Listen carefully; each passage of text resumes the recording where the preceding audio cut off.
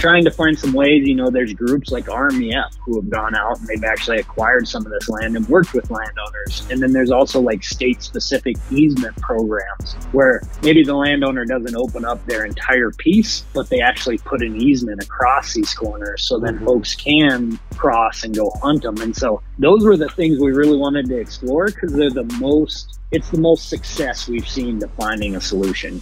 Really where we feel like we can be the most help is going to, we have relationships with state agencies and government agencies and stuff like that is like, all right, we'll provide as much data as possible to help out in this conversation. And we will try to connect as many dots as we can to try to find a solution to this. Right. And so really that's where we've been taking it is we'll get you all the information we can, whether it's corners, whether it's how many easements that exist, how much land we're talking per state. And we'll provide this to anyone who wants it and try to help move this conversation forward. Social media is such a powerful tool and in some ways so great and in some ways so terrible. It gets information out there so much. It makes everything so mainstream. And I think, it's just as this is happening, there's just more and more awareness around these issues and both positive information and negative information and various degrees of accuracy of that information. The biggest thing with it is like, there are some ways that, folks can be more confident in these. And that's, do the research, figure out in the state you're at, like what type of land are you working with? What are the access points? Talk to the game wardens, talk to the state agencies, get as much information you can. Take your thoughts and send those to the people at power who can actually help figure out this solution. Whether that's a state representative or state, game and fish agency, whatever it may be, like they're not trolling through social on all the comments. Yeah, they might see it if it's on their actual social platform, but even then, that's just a social comment. That's not like an actionable comment coming from an individual person. Sending those directly to them will be much more effective. Welcome to Days in the Wild Big Game Hunting Podcast. I'm going into my 15th year of podcasting. Can't believe it's been that long. I want to thank you all for helping me keep this fresh and staying motivated to bring you new content, etc. It hasn't been easy, but it helps me fuel my own passion for hunting. Speaking of helping me keep this going, please go check out Phoenix Shooting Bags and use promo code John Stallone, all one word, to save 20%. And lastly, if you could, go to Howl for Wildlife and become a member. We have partnered with Go Hunt, so now you could get your cake and eat it too. What do I mean by this? Well, you can go to Go Hunt, and if you look at their Insider full subscription, it's $149. And with the Insider, you get the Explorer as well, so we have both packages. But Explorer is their mapping software, and it's completely dedicated just to hunting. It's got the public and private land boundaries, offline maps, 3D, point tracker, and all the Western states are included. It's a great tool. So you get that, plus with the Insider, you get the advanced filtering and search tools, industry-leading draw odds, unit profiles, and easy-to-read state regulation overviews and species profiles and expert insights and all this exclusive content, plus monthly giveaways. So the Go Hunt Insider subscription is an awesome deal, right? But it's $149 a year. And if you've been on the fence and didn't know if you wanted to spend that $149, let me tell you, it's really worth it. But we're going to make it even sexier for you, because if you come to Howl for Wildlife's site and you go to our membership portal and purchase a Insider or a Explorer package, you not only get a free subscription to Go Hunt and get all those awesome benefits that we talked about, but you get all the benefits of becoming a Howl for Wildlife member. And that includes our discounts with our partners, 20% or more with our partners. You are automatically included in the Howl for Wildlife giveaway, monthly giveaways for gear and hunt giveaways for the year. Plus, as a 501c3, your portion of your membership is tax deductible, and you're helping out a great cause. Alpha Wildlife is out there advocating for the hunter and helping educate the non-hunting public so that we can keep doing this for perpetuity here, and so our kids and our grandkids can enjoy it. And it's a really great system, and we're super thankful that Go Hunt jumped on board with us. And it's a great way to support Alpha Wildlife. It's a great way to get awesome tools that you will use. I use Go Hunt Insider all the time. I've been a member for a very long time, and it's how I get a lot of my tags, by doing the research through there. And now you're getting extra stuff with it. So it's a great, great system. So go check it out. Become a member today. And let's roll into this next episode. Thanks. Hi, welcome to Days in the Wild Big Game Hunting Podcast, brought to you by Phoenix Shooting Bags.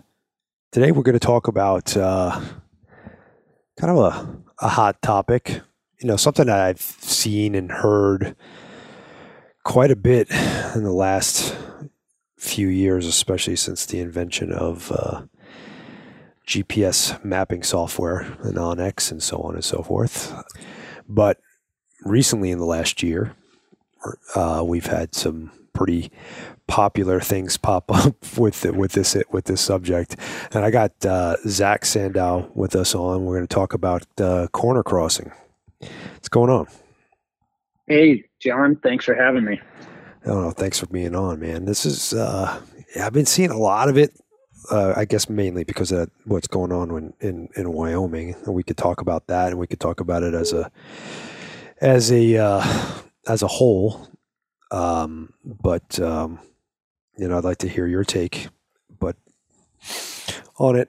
Yeah, for sure. This is, this has been something that's been around forever. And I think as we started getting better technology with mapping and stuff like that, it corner locked lands had been around forever. And I think there were people who saw it on paper maps and they were trying to navigate it, but it's not as easy. more and more people, as more and more people started adopting, digital maps and being able to see your location, it just made it clearly evident that it's very prevalent throughout the West. And so I think in the last, 10 to 12 years, I know, for onX, for us, we definitely started hearing about it a lot more, and we started hearing about issues coming up a lot more. And I think it's just, people started realizing and recognizing that there are a lot of land that, has a corner that's kind of getting in the way from crossing. It's not as simple as just hitting a trailhead and accessing it. And so obviously it's been very relevant over the last few, year,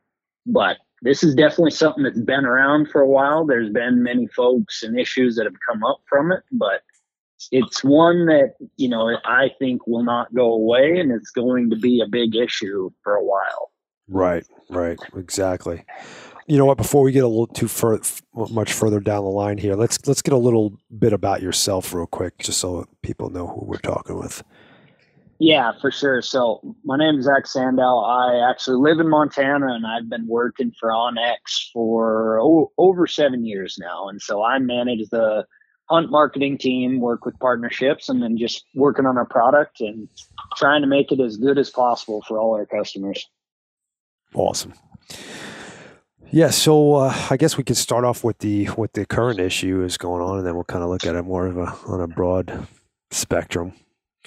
I guess just to kind of lay the foundation, and correct me if I'm wrong, but there was 4 guys from Missouri or 3 guys from Missouri? 4. It was 4. I think it was 4. Yeah. 4 guys from Missouri that were hunting in Wyoming, and they were stopped by the landowner's caretaker or something like that called Fish and Game. Fish and Game came out and said, "Oh, you guys are fine. You're not doing anything wrong."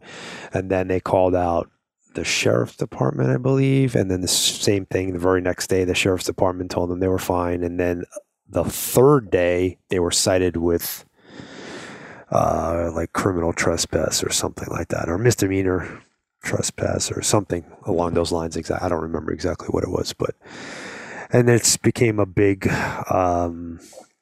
national case that people are following because of the implications of it, I guess. Yeah.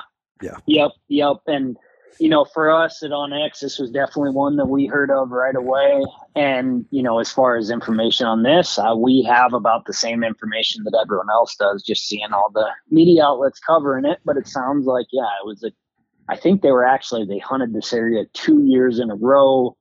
But then most recently on this last season, when this whole issue and kind of circumstances came about, they talked to game wardens, they talked to the sheriff, they talked to the landowners and the ranch managers. And so then it ended up going to court, I believe, and I'm trying to go back through the notes, but I believe on the criminal trespass side, they were not charged on that, or they were charged but not found guilty on that one. Right. I believe the civil stuff may still be going at this moment, but I'm not sure on that.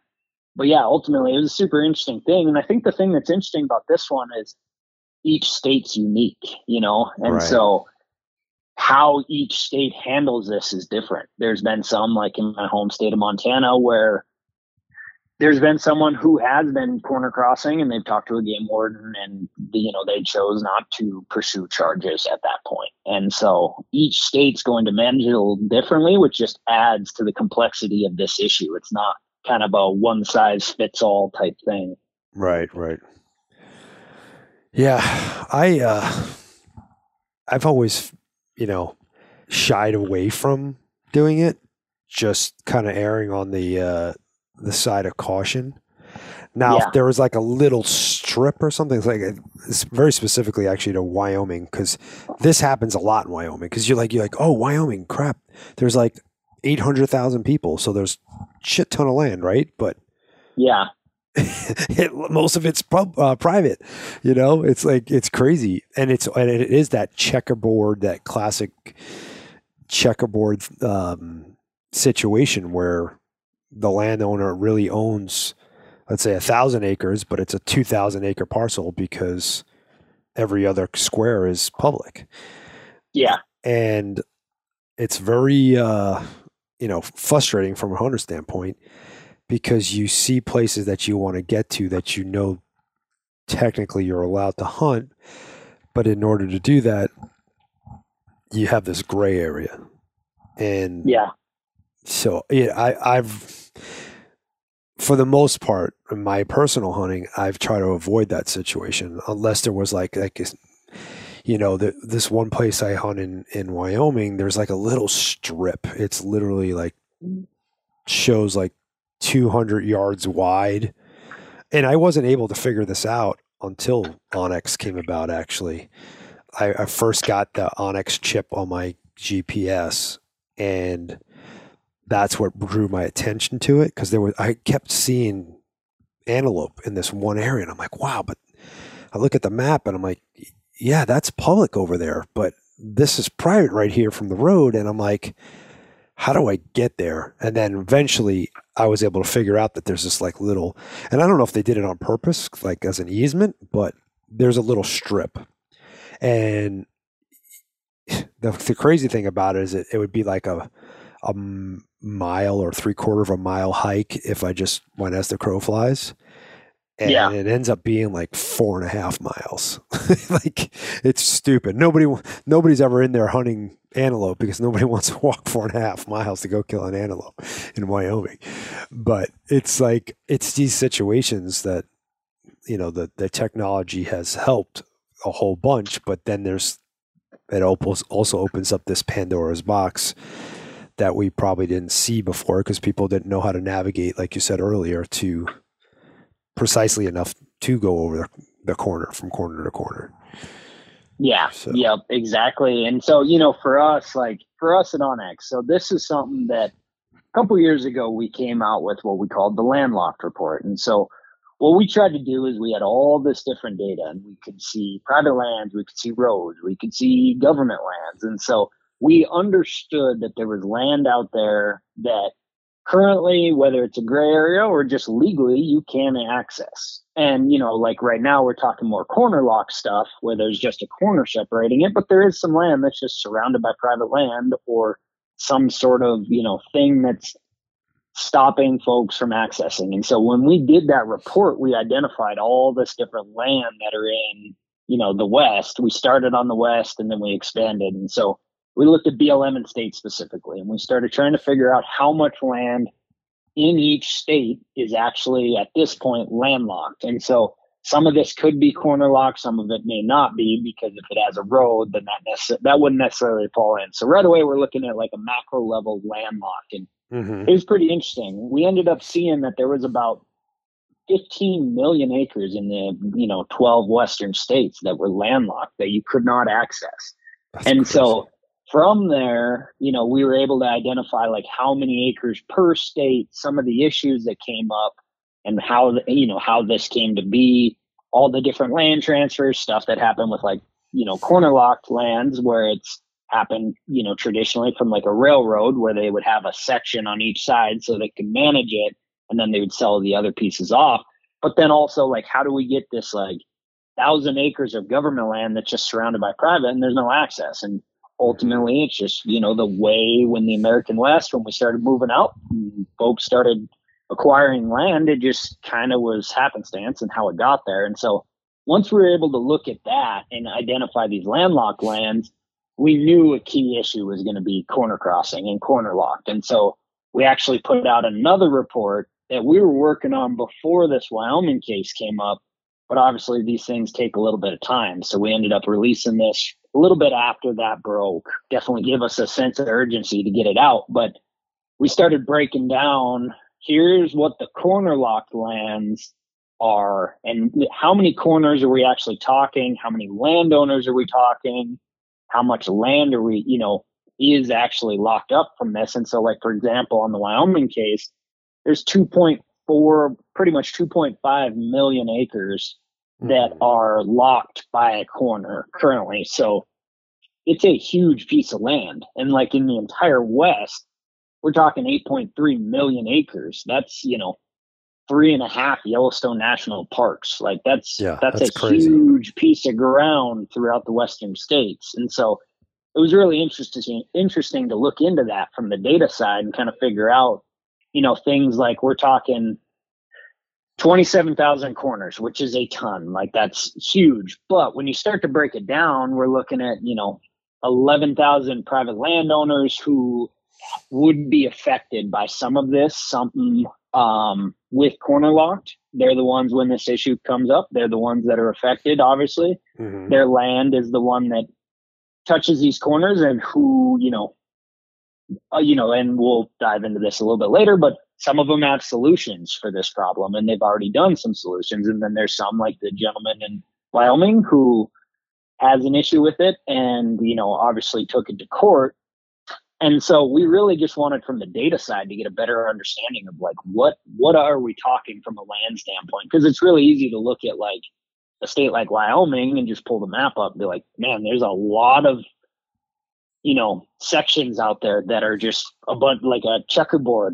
And I really, but I know there's a lot, but I can't quantify that. And so we tried to get some numbers around it, and it was interesting. There was a lot of good stuff.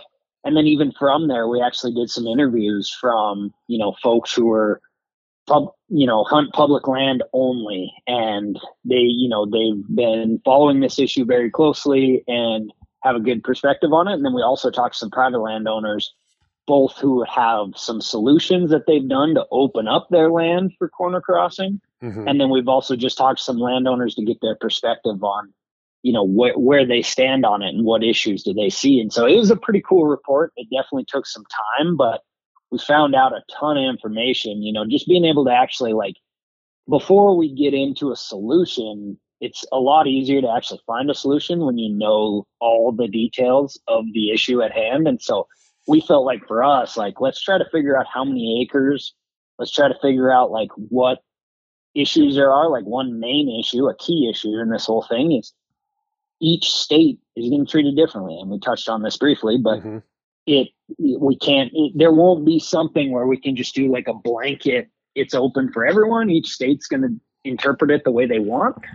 But if we can find some successes, states generally will adopt things, especially from neighboring states. And so trying to find some ways, there's groups like RMEF who have gone out and they've actually acquired some of this land and worked with landowners. And then there's also like state specific easement programs where maybe the landowner doesn't open up their entire piece, but they actually put an easement across these corners so that folks can cross and go hunt them. And so those were the things we really wanted to explore because they're it's the most success we've seen to finding a solution.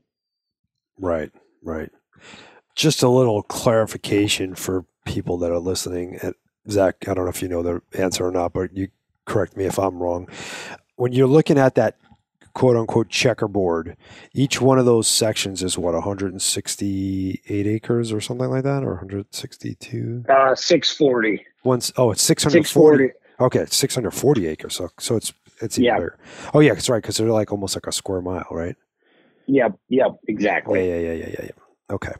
See, I would have been wrong. I was thinking about something else, different section. Yeah. So okay, so those, 640 acres is, for some people, especially if you're coming from back east or the Midwest, that's a lot of land. Like, that's like, oh, I can hunt that. And, you look at these maps and you look at these giant swaths of land and it's just one giant checkerboard. And you're like, well, all this is unobtainable to me because I really don't know if I can hunt here, if the animal is going to be on that checker that is, public, or if it's going to go off the private, or you're going to run into this issue and it's just, I don't know, like it's very overwhelming, I guess. It is for sure. And the fact, you said, it's different in every state. There's no like real solid, like what should I do? What can I do type situation.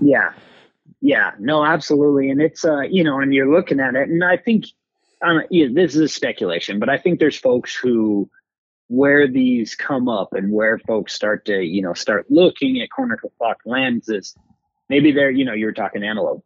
Antelope, you're covering a lot of country just looking for animals. You see an animal and they happen to be in a checkerboarded area and they're on this private. So you're like, well, sweet, that would be a great spot. There's an animal right there, right now. And so that's one way that they kind of figure it out. I think another way that we've heard just from our customers is like they've been hunting a specific area. And maybe it's not a spot that they're actually like trying to corner cross, but they've been hunting an area of bigger public, but then near that public is some corner locked lands and they happen to see that there's a lot of animals on there. I mean, if you think about it from a corner lock standpoint, because so many people don't, like it's something that a majority of people don't hunt, right, not like the individuals in Wyoming, it's almost like a refuge for animals. Like even if there are some people who are hunting it, whether it's from private access or whatever, there's less than just like a piece of public that's right off the side of the road. And so generally, like you might see more animals there. And so that increases your interest in trying to figure out a way to get access. And I think as we've seen this kind of boom in the West and a lot of folks going out West to hunt, and you have technology that can show you exactly where you're at and be able to actually like conceptualize this land, you start seeing animals on there. Of course, hunters are going to want to try to find a way to get access to it. Yeah. And so I think that's why this issue has really came up, over the last 5 or 6 years. It's gotten a lot bigger. And that's why I don't think it's going to go away. Because as in the West, like hunting, there's plenty of interest to hunt the West right now. And there's a lot of folks doing it. And I think they're doing it. They're going out more days and hunting harder and longer. And as you have more people who are getting after it more, they're going to find these types of lands and there's going to be more interaction there. Right. Which I think is a Pandora's box because human nature, there's going to be those guys that are, if there is a right way to do it, okay, if there is, let's say that you're in a state where corner crossing is not a gray of an area and, you could do it pretty easily. You're going to have guys that are not going to be representative of the sportsman. That's the nicest way I could put it. They're going to be assholes is what they're going to do. They're going to screw up. They're going to do things that are not good for the public eye of the hunting community, and landowners are going to start complaining. Yeah. And you're going And to lose access. Yeah. And I mean, and that goes on both sides. There's going to be bad eggs that ruin it for the rest, and it'll make this perception that that's representative of the population, which I don't believe it is. And I think that's the most important thing with this one is like understanding that it is a complex issue, and trying to find a solution instead of just like brute force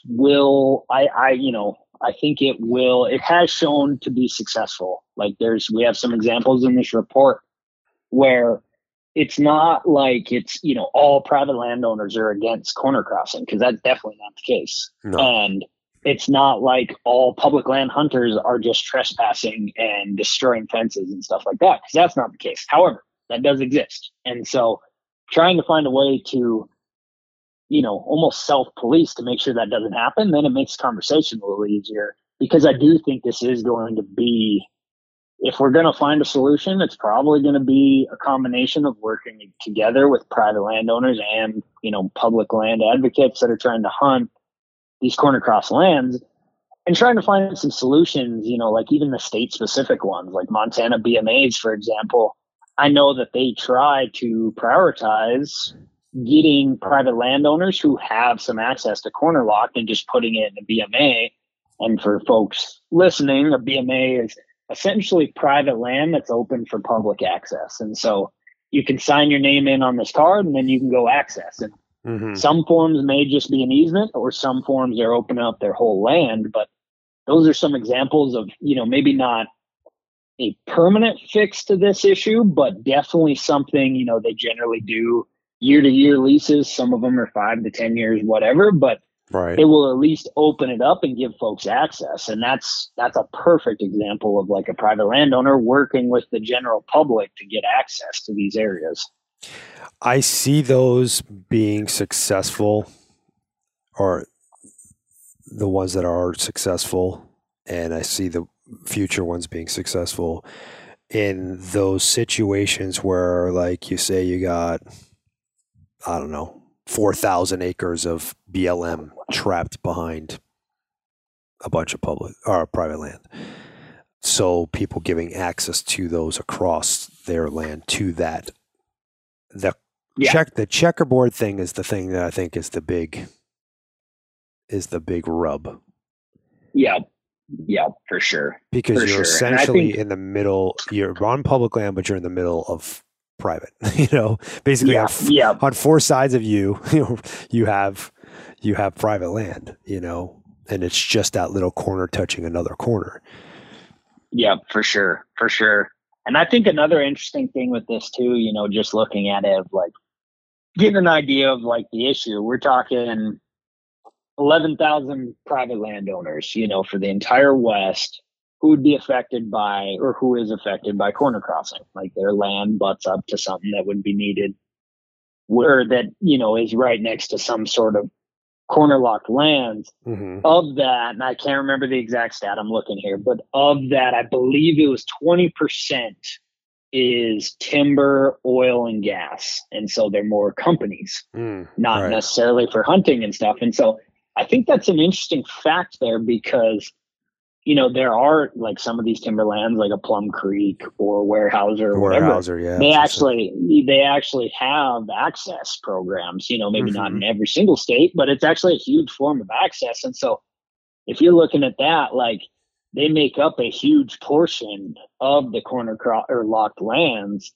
I think that's an interesting one. They've already shown that they're open to opening up access in some ways. And so, maybe instead of like taking a huge bite out of the apple, we focus in and try to find where we can open up some where it just reduces conflict altogether. It's just like, you can access these areas because we own this, and we've opened it up in some areas where it does have these corner locked lands, and it's just easy. You can hunt it all. And so trying to figure out some solutions there would be great. I think it's a good first step. And then I think the other thing too is just in general, as we have more interest and this keeps coming up, it will put pressure on state Fish, Wildlife, and Parks, BLM, state lands to, address the issue and kind of find solutions and direction for everyone. Because right now, I think the toughest part with this whole thing is, as you were saying, it's so gray. It's so hard to understand, like what is legal and what's not. There is no clarification.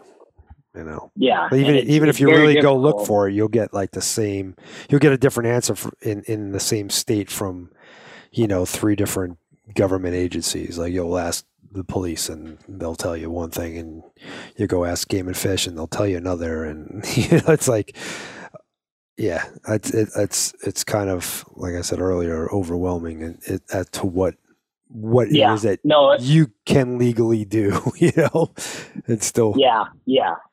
For sure. And that's, from OnX standpoint, like we know OnX isn't going to be able to say, yes, you can, or no, you can't. Right. And, there's folks all over the place who have been telling us both sides. And so really where we feel like we can be the most help is going to, we have relationships with state agencies and government agencies and stuff like that, is like, all right, we'll provide as much data as possible to help out in this conversation. And we will try to connect as many dots as we can to try to find a solution to this.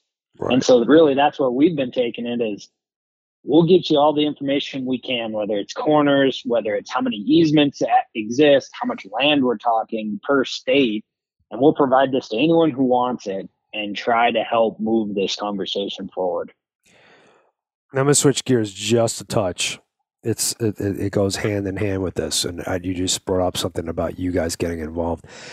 One of the things that's the most frustrating for me is I'm looking at OnX and I'm driving down a road that's public road, it's a county road, whatever it is, and I get 10 miles down the road and I hit a locked gate because this road, even though it's supposed to be public, goes through Billy Bob's 10,000 acre ranch, and he's got it locked there.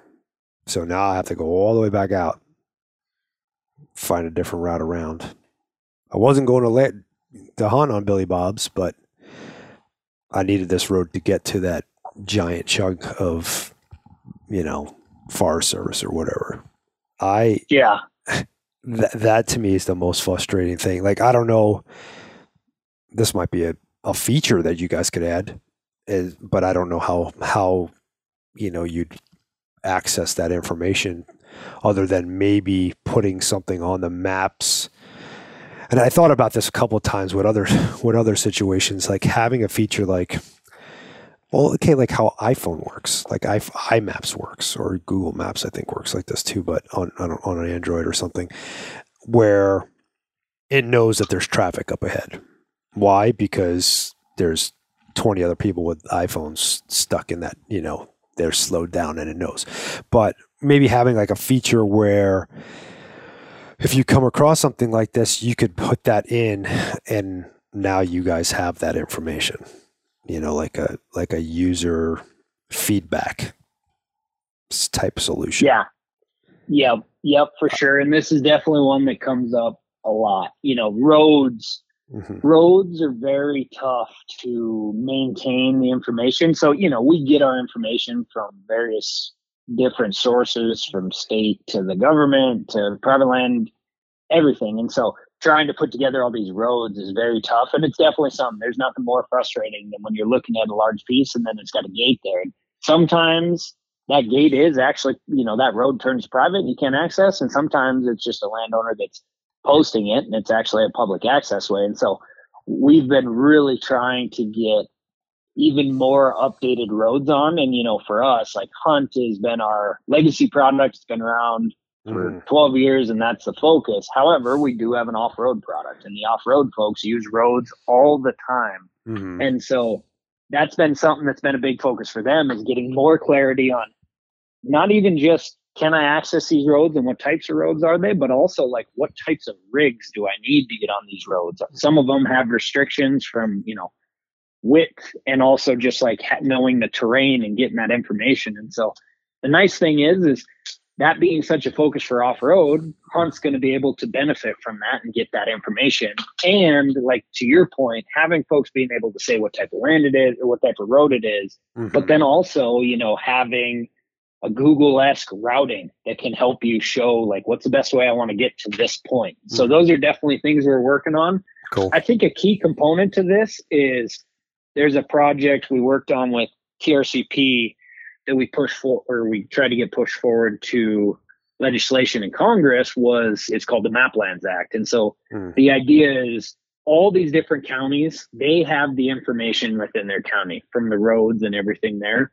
The problem is a lot of counties don't digitize that information. And if it's not digitized, then it's very difficult to update and just understand. And so we're trying to push to get this information so they have to digitize it. So then we can actually see what we're working with and get this stuff up. So then that way we can have the most accurate records for you when you're hunting to know that is a public road. There should not be a gate on it. Therefore you can call, Fish, Wildlife and Parks or that state agency or whatever, get that issue addressed, and then we can get that gate off. Or if it's a private road, we can know, hey, this turns private right here and there's a gate and you can't access any further. And so that's definitely a big piece that we're working on here, is trying to get the level of accuracy that we have on land ownership for our roads and trails. Because, yes, when we're hunting, we're trying to get away from roads and trails because that's typically where the hunters are. However, you still need them to access these areas you're going. And it's super relevant even for like corner crossing, because there's a lot of areas like where you can, get access to some of this stuff already. So it appears you would have to corner cross it, but maybe there's a road that actually takes you in there and gets you access to some of that. Right. See, I come across a lot when I was doing a lot of public land hunting in South Dakota. I had that issue a lot where, and it's typically BLM, but some state land, but mostly BLM. Is just giant chunk of BLM, and you're like, okay, how do I get there? Then you start going down a road, you can't get through there, and eventually there is one that takes you in there, but it's not like you got to know which one it is. Exactly. Yeah. And it's just it's again super frustrating, and I mean it's kind of part of.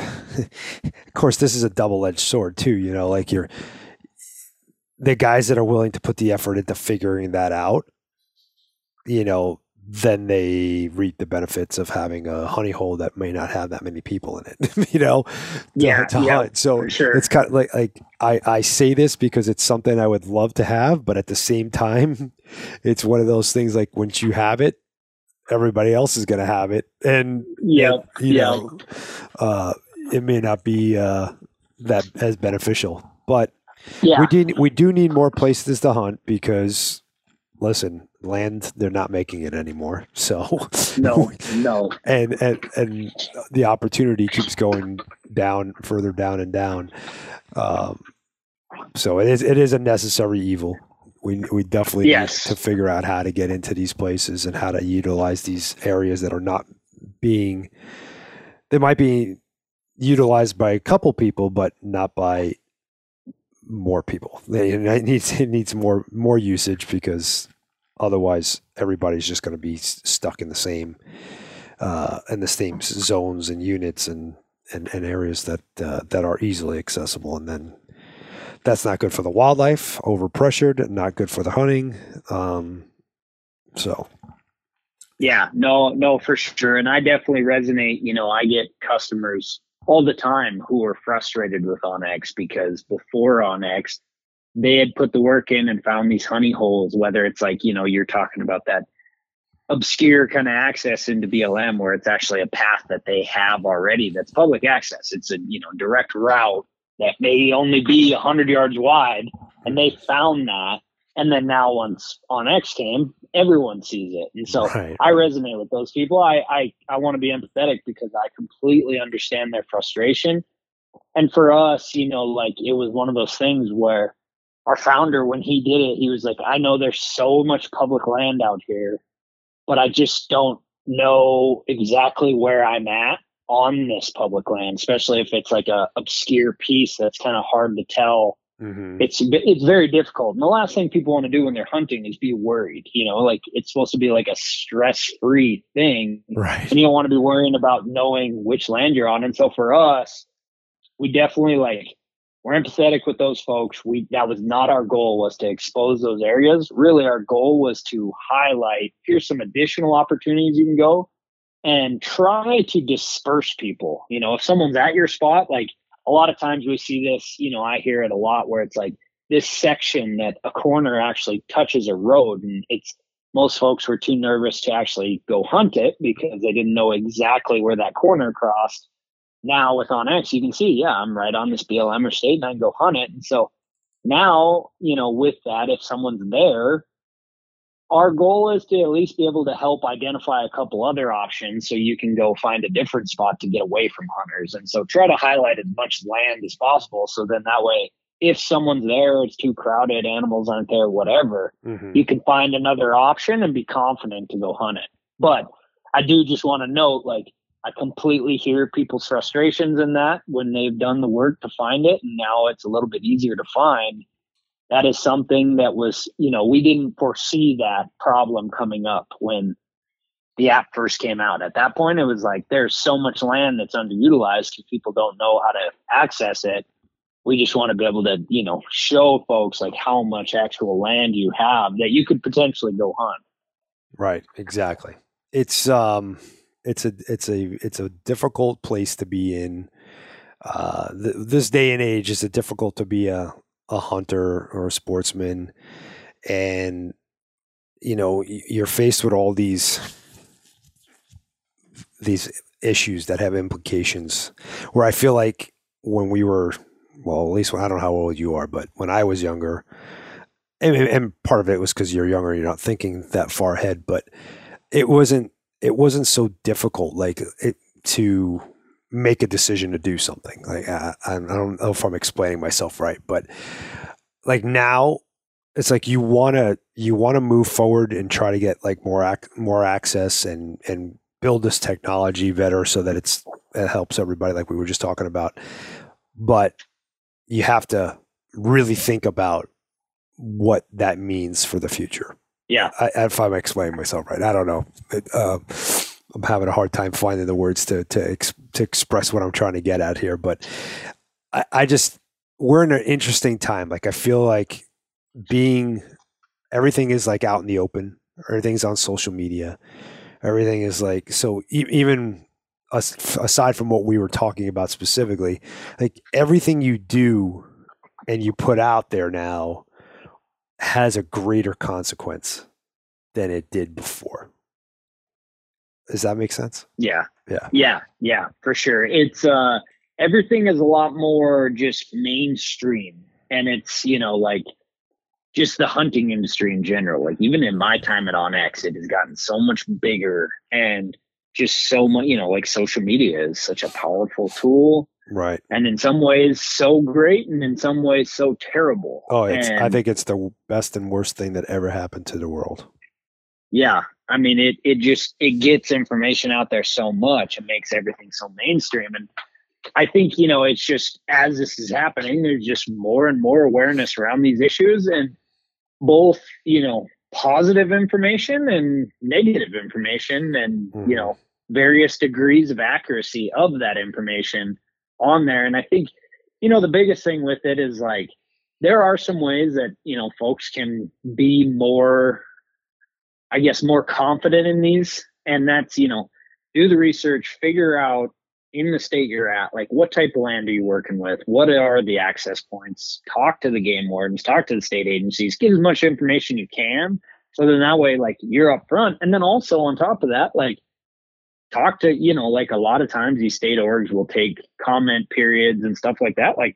Go to them and make your voice heard. It's one of those things, John, you and I were talking about this with stuff unrelated to landlocked, but just right. Hunting issues in general. Yep. There's so many issues that are coming up, and there's good entities out there like Howl for Wildlife who are spreading awareness on it. But the one thing that doesn't happen that I think that organization does a good job of is us as hunters, we need to actually make our voices heard. And so Montana had a couple comment periods and stuff like that recently and the participation was terrible. The amount of folks who actually went in to those meetings to actually give a comment was so low for something that so many people were fired up for. And I think that's one of those things where it's just like, if we do want to find a solution to any of these issues, like we got to make sure we're participating. And so whether that's writing in or that's attending one of these meetings for hearing, like we definitely need to make sure we're doing something to have our voices heard. Yeah. Oh, absolutely. Because otherwise somebody else's voice is going to be doing the speaking for you. Yes, exactly. And it's just, we have power in numbers, and it's hard to expect change if you don't try to do something about it. Oh yeah, 100%. I mean, and you mentioned Health and Wildlife. We have been trying to hammer that home since we started, is that we have to be activists. We have to be involved. You have to be, that the time for sitting back and being quiet and just relying on it that it's your right or whatever your justification is for it is over. Like social media, you mentioned it, it's so powerful. It's like, I kind of this is a good way to put it. I was talking to a friend the other day about Yelp, and most people know what Yelp is, but for those of you who don't, it's an app that you voice your opinion on restaurants and businesses and so on and so forth. Most people, you're more likely to go voice your opinion about something when you've had a bad experience, because you want to hear you want somebody to hear your frustration, and you're less likely to go say something nice because you had a great time or it was enjoyable or whatever the case may be. So we look at these things like these apps like Yelp, and we're trying to discern where we're going to go eat, whatever. Yeah. Yeah. And the reality of it is, it's like, man, does this place have, this many good reviews or this many bad reviews because those are only the people that wanted to say something about it? Like, so you can't, like, how do you really justify like what's good and it's not like you went around and you said, okay, this was the 10,000 people that went there, and I polled those 10,000 people. That's a different statistic than what's being presented. And yeah, what's being presented is the same thing that's going on, what you were just talking about, that participation. It's only those people that are going out to bitch about it and, oh, we don't want to see bear hunting, we don't want to see this, we don't want to see that, whatever the case may be. And that is what the laws and rules are being made from that, who may or may not be the majority thought, but that's what, it's being, the policy is being comprised from that, so we've really tried to get people involved and, try to hit home with, hey, you need to show up. You want to keep hunting. You bitching about it on Facebook to the choir, to the rest of the people that feel the same way that you do, is not helping. You're not doing anything. Yeah. Those people that don't know your situation, that don't understand what it is to be a sportsman or what it is that you're doing, those are the people that need to know. And they need to have both sides so they can decide whether they want to be over here or they want to be over there. And yeah, it's it's very interesting. That's why we were touching on it, but I don't want to get too political about or too in depth about social media. But one of my biggest rubs with it is that it gives people a voice. It gives everybody a voice, and not necessarily people who deserve to have a voice. Does that make sense? I don't know, but yeah, yeah, definitely. And I think the thing with social media is whether, any message, it can build off, someone posts something and then someone responds and they agree, and right. It just inherently that message grows. Oh yeah, because the algorithm or negative finds like-minded people. Yeah, exactly. Yeah, and so it's but again, like that message, for whatever it is, it might not be getting delivered to the right people that actually can make a change to whatever is being discussed at that point. And so I think that's where it's so important. If we're talking hunting specific issues, like take your thoughts and send those to the people at power who can actually help figure out this solution, whether that's a state representative or state, game and fish agency, whatever it may be. Like, they're not trolling through social on all the comments. Like, no. Yeah, they might see it if it's on their actual social platform, but even then, that's just a social comment. That's not like an actionable comment coming from an individual person. And so sending those directly to them will be much more effective. Exactly. Yeah, you have to reach the actual decision makers to affect change. Exactly. So yeah, for sure. No, and I mean, this is one, like, again, you and I will probably be talking about this one 5 years from now. But I do think the biggest thing around it is, like, get as much information as you can on it and make your opinion, like, be able to talk to, write into OnX of things you want to see, or write into RMEF or state agencies to try to find ways to open this up. Or the other thing too is just, like, coming at it from an educated stance. I bet you will have a better chance of talking to a private landowner and asking them, hey, can I cross? Can I get access and permission to cross this? Being empathetic with their situation and being educated on it, I bet you'll have a better odds of actually just having a conversation with them to see if you can get access to cross these corners. Absolutely. Coming from, I was born in New York, if you couldn't tell. Back east, there's barely any public land at all, unless you're, like way upstate New York or whatever. But so we did a lot of door knocking, and you gotta, it's all about presenting yourself in a manner that is not going to be, one, threatening to the landowner, and two, that they're going to feel comfortable that you're not going to abuse the land and you're going to abide by their rules. And, a little tip that I've always done is I carried a waiver with me, because we're in such a sue happy world now that a lot of landowners don't want to deal with the fact that if they let somebody on and they get hurt, they might get sued. So, bringing something like that with you helps. And yeah, no, absolutely. I mean, that's just the thing, like, for you, like, you're educated on that. You understand that's a problem for landowners. And so it's like, here, I've taken the steps to help alleviate that issue for you. Right. Exactly. So, well, cool, man. I don't know. I kind of took us off topic a little bit, but I was a little all over the place with you. But I think we brought some light. We brought some light to the subject, anyway.